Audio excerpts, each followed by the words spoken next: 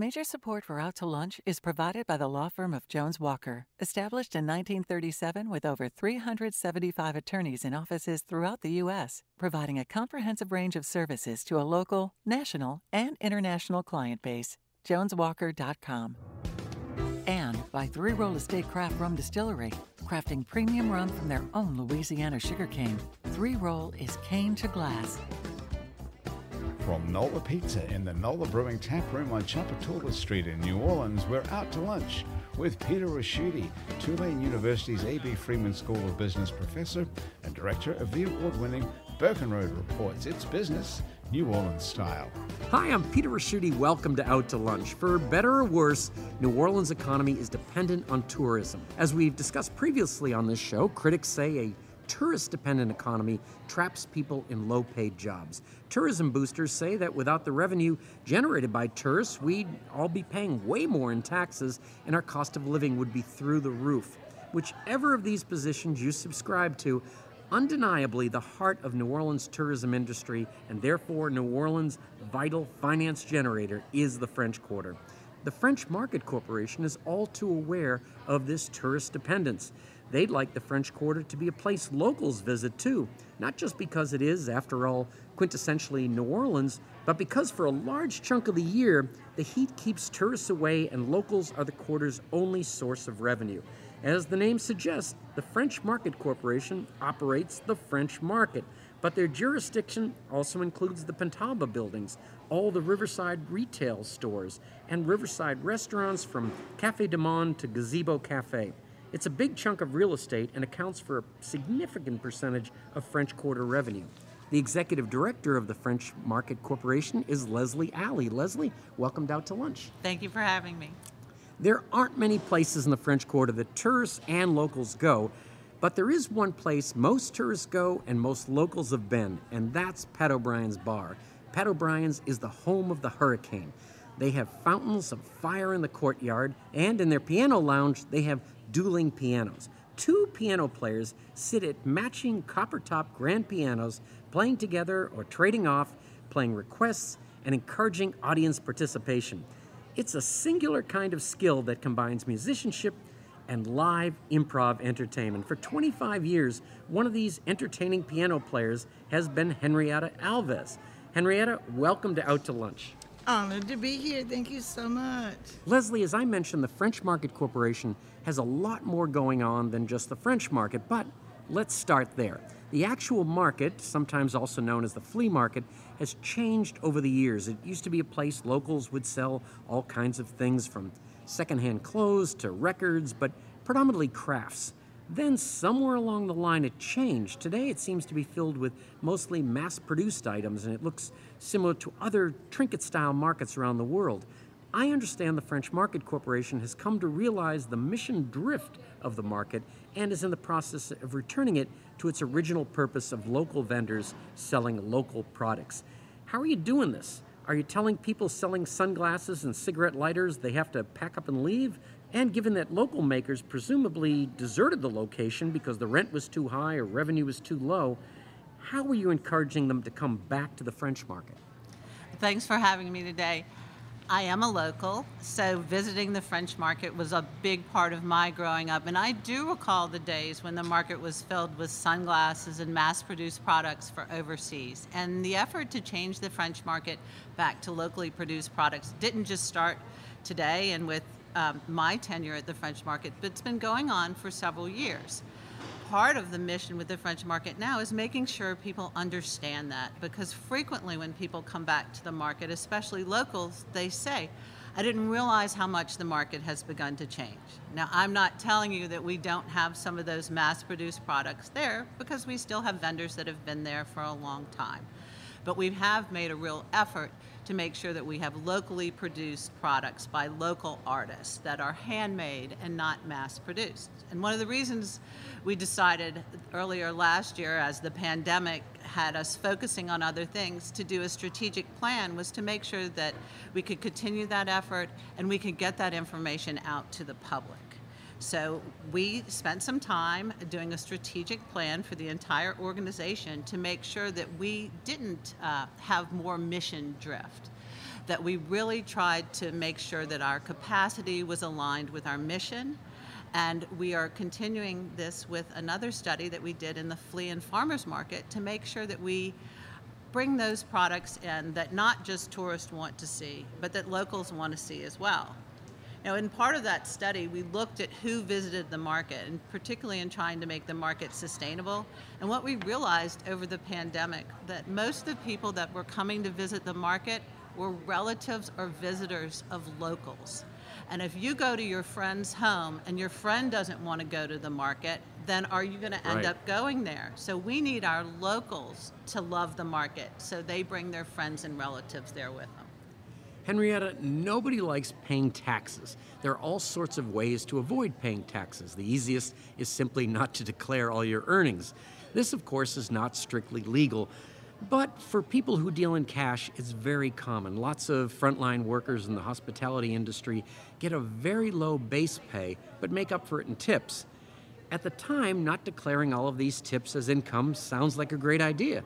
Frankly, it can also be essential because the amount you make is not all that great and it's unpredictable. So to get through the lean months, you need that cash to stay afloat. But nonetheless, later in life, it can come back to bite you. When you're older and you're eligible for Social Security, the amount you get paid out is calculated on the basis of the amount you paid in.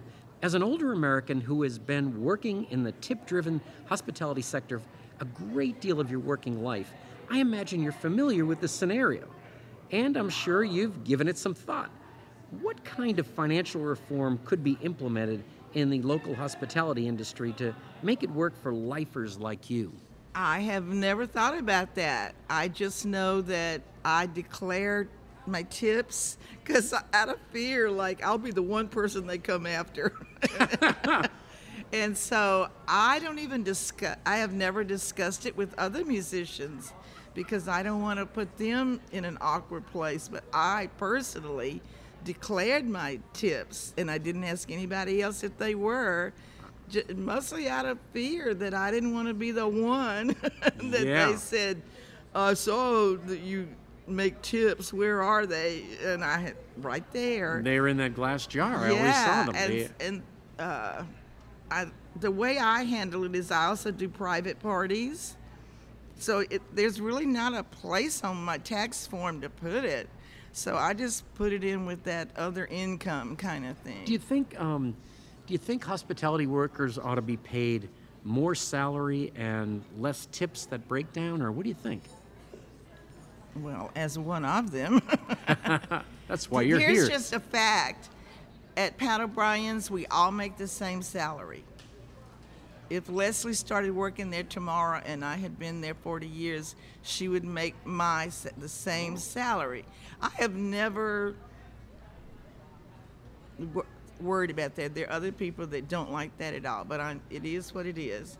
And so my joke is the only way I get a raise is if I learn my trade better and I make more tips. And yes, I think there's a terrible inequity. I was talking to a much older waiter. He's older than I am if he's still with us. And we had just gotten a house raise. And he said, that's really good. The only way I'm ever going to get a raise is if the United States raises. Oh, yeah. Or the house sinks, which could work out here. That would be it is. Well, in other words, they are strictly going by the law. That it is an incredibly horrible salary that these white people make. I don't really know, but it's, you talk about $10 an hour at McDonald's. These hardworking people, I don't know, you'd have to Google it and look it up. It is a terrible price, and what they do is they depend on those tips. So whatever generosity you have, $5 may not seem like a lot to you, but it's a great deal to the one who's receiving it. So just do the right thing, and then they go, oh no, the owners should be doing that. Well, not until you voted in. They're going to do exactly what they are required to do. Now, Leslie, you are a public benefit corporation. In Correct. New Orleans, we have lots of odd structures. What does that mean? So a public benefit corporation is actually, it's a mechanism of the state. So it's created by the state legislature. And what it does is it allow local municipalities to create organizations that are a little bit more nimble in the management of their properties. So the City of New Orleans has 3 public benefit corporations. There's the New Orleans Building Corporation, the Municipal Yacht Harbor Corporation, which takes care of all the properties out at West End, and then there's the French Market Corporation, and we've got most of the city's historic assets along the riverfront. Since we do a lot of property leasing, we have to be able to move a little bit more quickly than the city does in its traditional bid structure. So you'll see in those public benefit corporation regulations that they're crafted to allow these entities to be a little bit more of an economic development entity and have a little bit more flexibility in how they handle their leases, move their leases more quickly, and actually deal with the capital development and maintenance of the structures. So the French Market Corporation was actually created to help maintain those super expensive historic structures that are right there along the riverfront, which are, I say all the time, they're like sieves. The water's coming from the top, it's coming from the side, it's coming from the bottom. The Pontablas were built in the 1840s. You know, they weren't intended for the uses that we have today. So we have to be able to be the stewards of these historic buildings and maintain them through our commercial entities. So it's a bit of a challenge, but you need that special structure to allow you to do that. And Henrietta, have you ever thought it was ironic that the hurricane is our favorite drink, and it's also the thing we're most fearful of? I think that is, I always thought about that. You have a number of different jobs you do, and I guess, is it you have to do a number of different jobs, or do you just feel more comfortable having a lot of... irons in the fire, that's what I call it. Irons in the fire, right. I always try, I'm such a Pollyanna. I always try to think that good comes from bad. I was very comfortable at Pat O'Brien's. And you're no longer there, right? I'm no longer there. Oh, by the way, they tell my fans that I have retired. I would like to go on the record as saying I have not retired. That's that. Because of COVID, I mean, I can't blame them, they fired everybody. Around the mid-September of 2020, everybody was fired. Well, it's a pizza joint, but we may have a piano here. I don't know if you want to.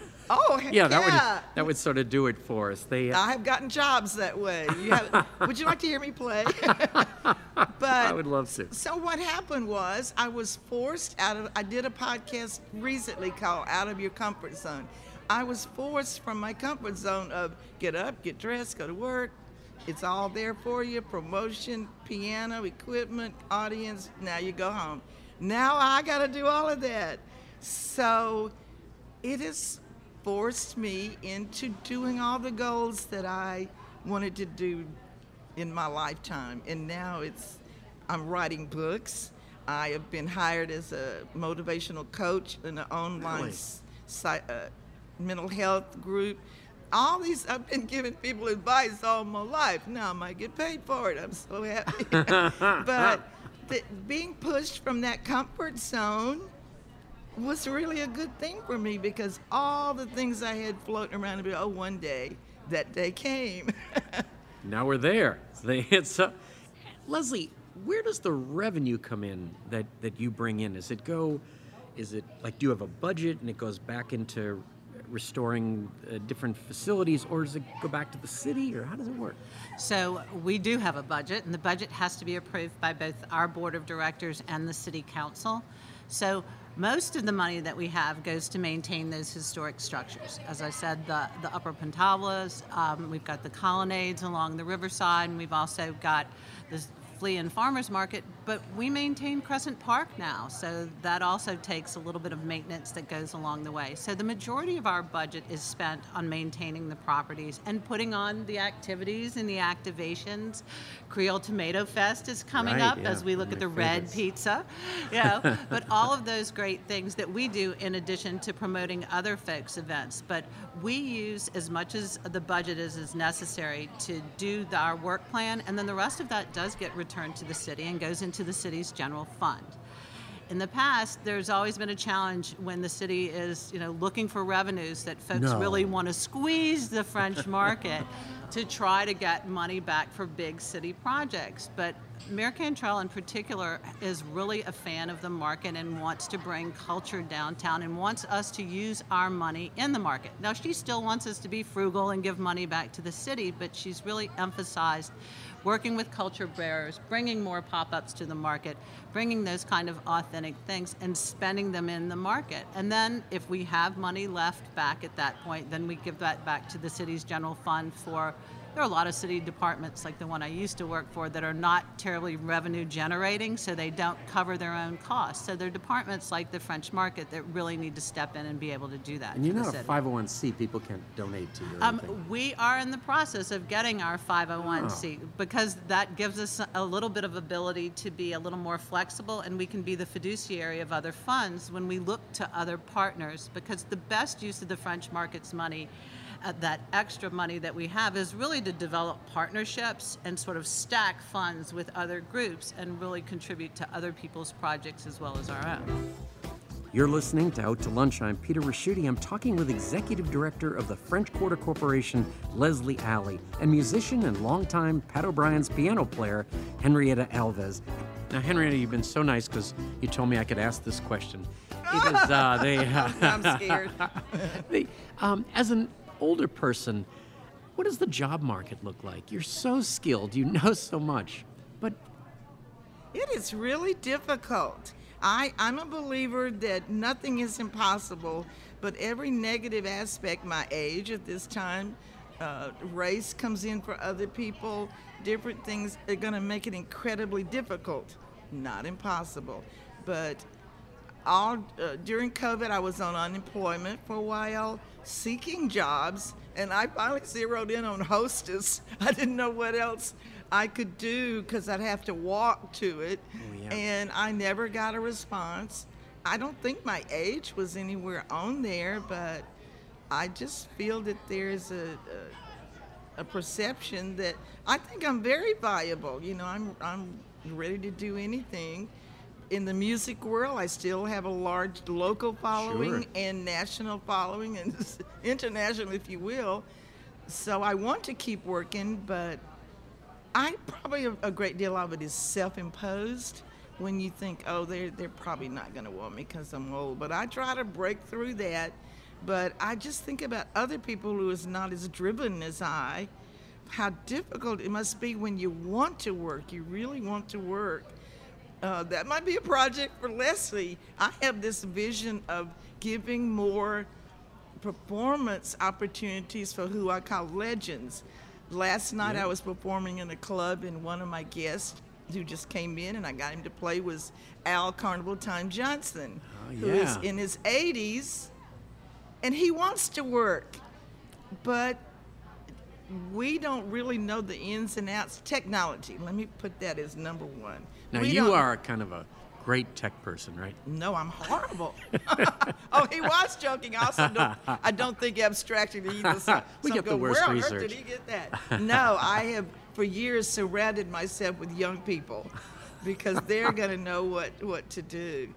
But that's one of my missions is I want to start a thing for elder care, because now that I'm in that position of being on my own, I see so many needs for older people who want to work, who want to do. It's difficult just to get an ID now.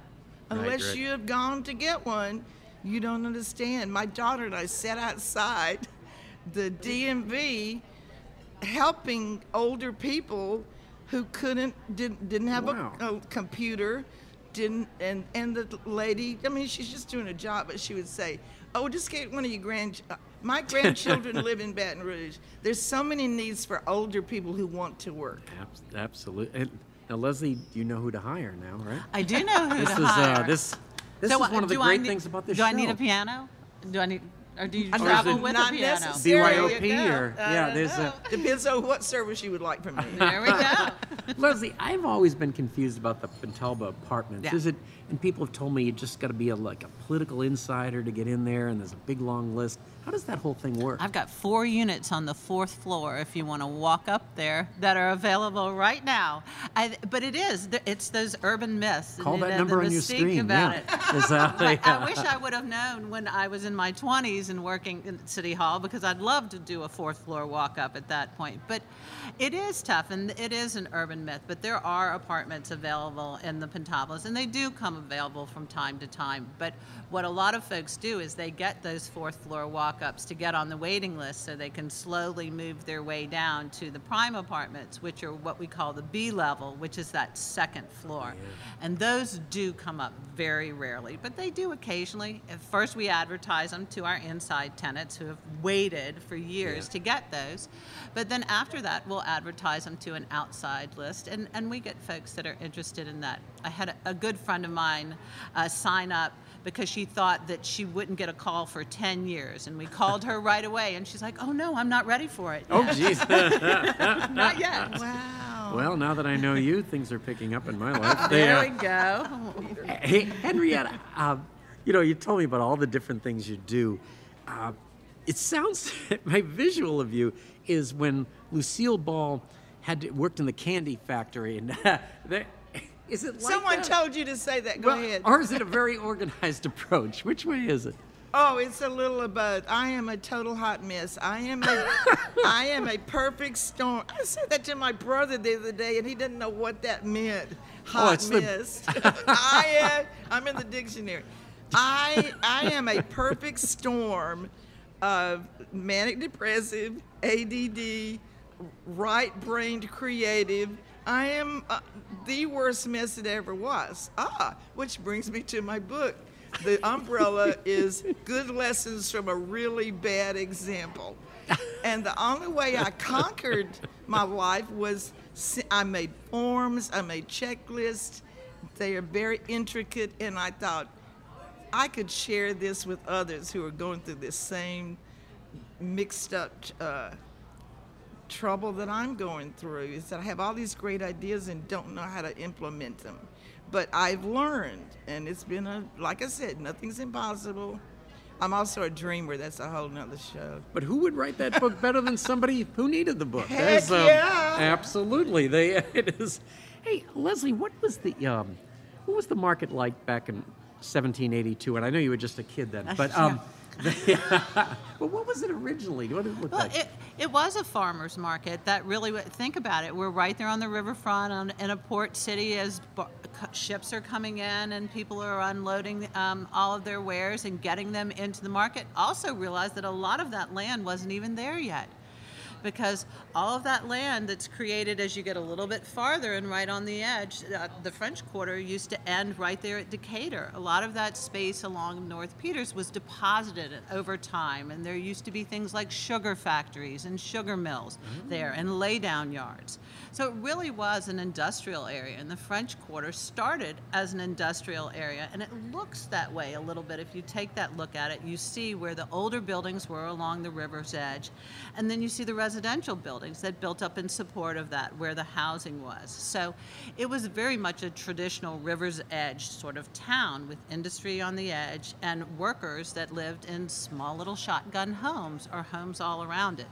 Today it's very different, and we don't see the big emphasis on fruits and vegetables that we used to see, because that's not necessarily what even the individuals that live in the neighborhood are looking for. It's difficult to get to. They can go to a market. It's a lot easier to do. But we still want to have that presence and sort of that look back to there still in the market. So we do still have one vendor that sells fruits and vegetables, but he sells smoothies and coffee and other things along I have to ask you this. This is the business school professor in me. You rent the stalls or whatever you would call theirs, but you don't get a piece of the action.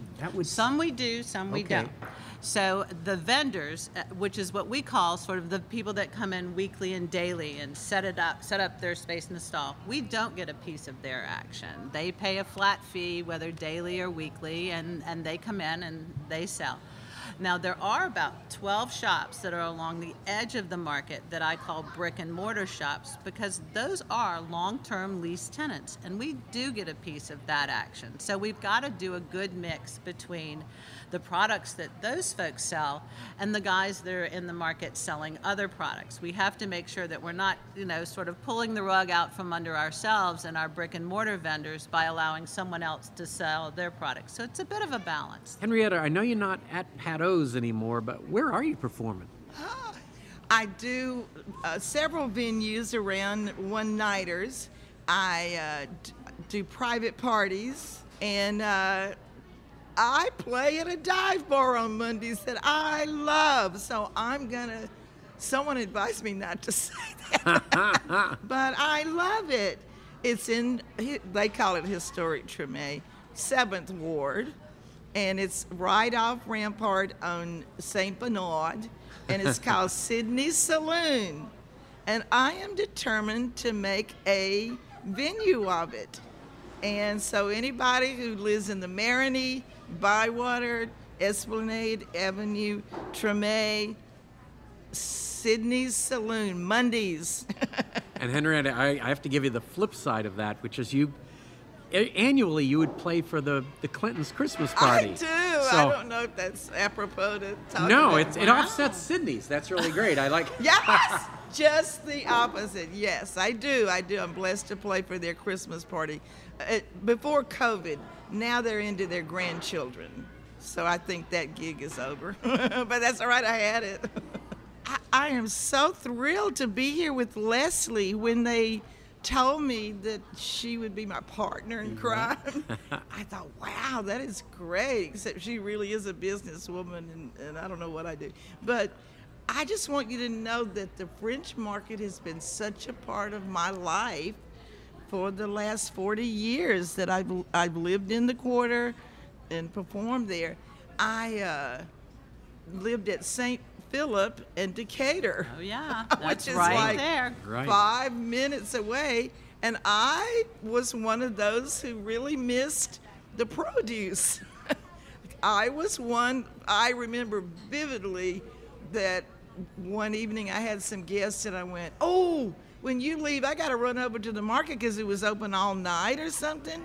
I said, because tomorrow people are going to be coming by from Mardi Gras, and I better have fruits and vegetables and all that. So I actually was a shopper, and I missed that. So I'm so happy that you're going to, even if it's just visually, there's something about the nostalgia of 200 years ago, bringing back the produce. And as you said, the people maybe supplement it by selling teas or whatever, but that visual of entering the market and all those stacks of oranges and tomatoes and all that, I'm so excited that you're bringing that back. And also, I have had other times of poverty in my life, and one of the things I did was I sold little stained glass window things in the French market, and you just rented it for Sunday. Mm-hmm. I don't even remember past that, but I wasn't a very good salesperson, so they didn't like I it. am actually shocked at that, to be honest with you, Henrietta.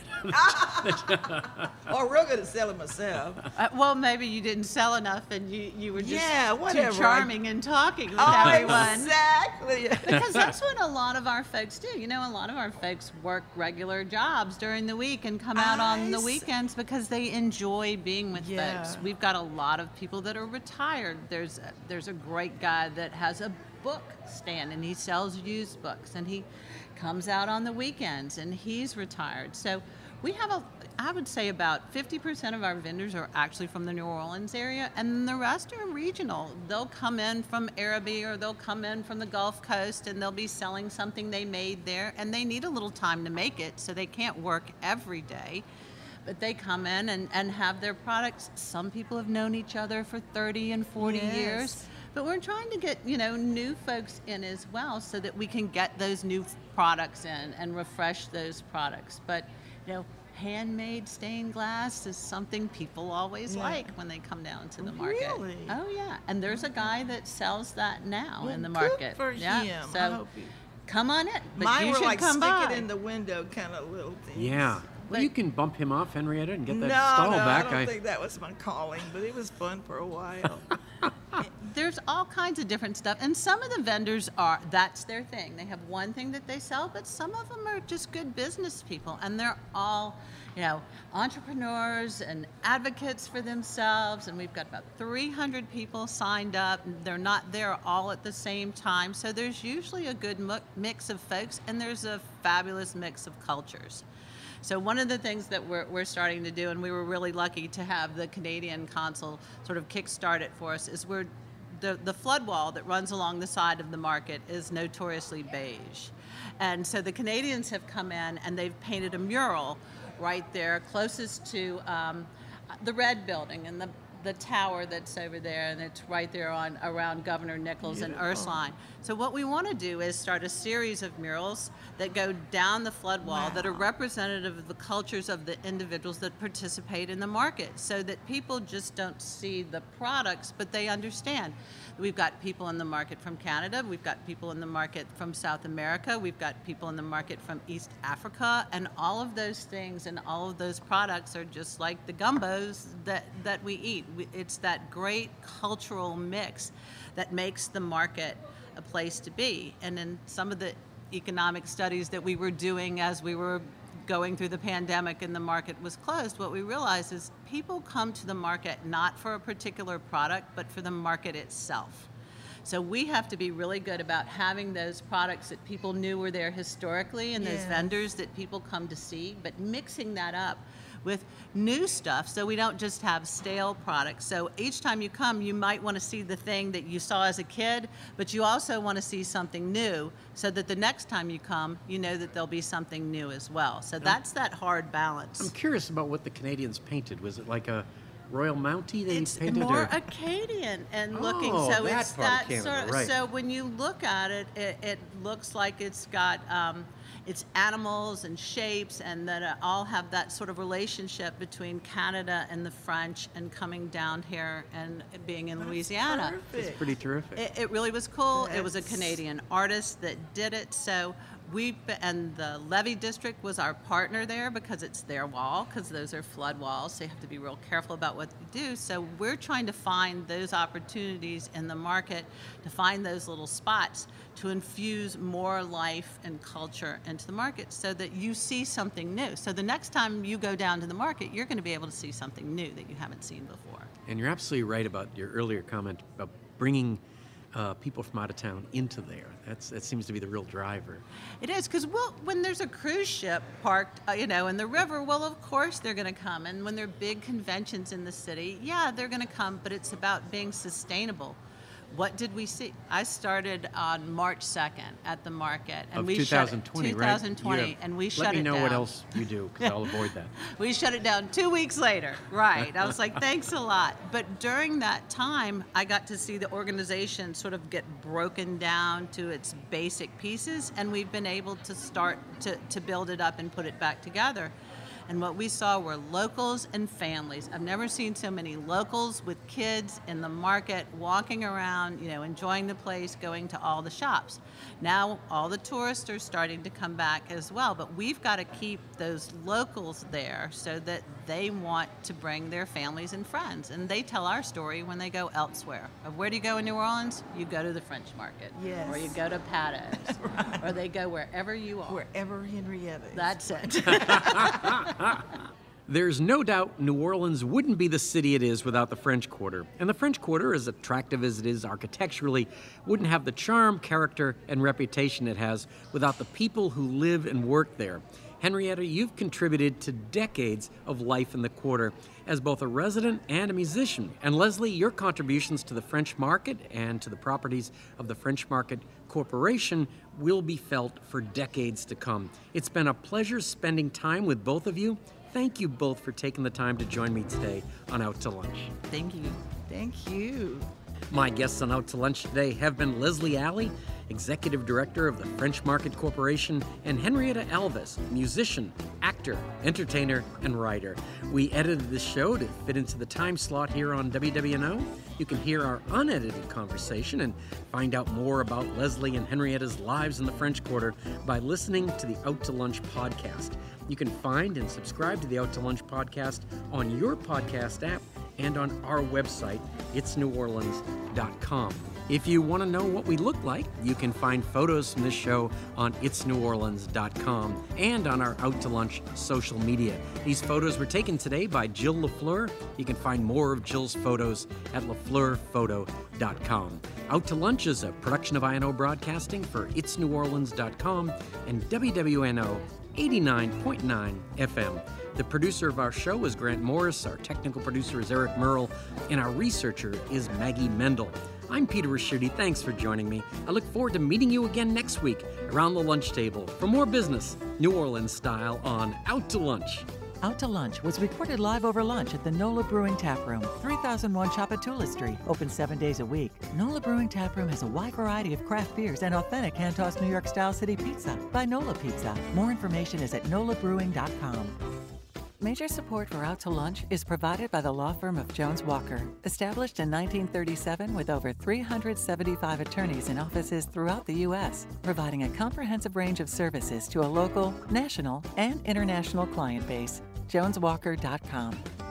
And by Three Roll Estate Craft Rum Distillery, crafting premium rum from their own Louisiana sugarcane. Three Roll is cane to glass. And by Basics Swim & Gym and Basics Underneath Fine Lingerie. And by the It's New Orleans Happy Hour podcast. Mitchell Foreman wrote and performs all the music on Out to Lunch. You can hear Mitchell's music anywhere great jazz is sold or streamed, and at mitchellforeman.com.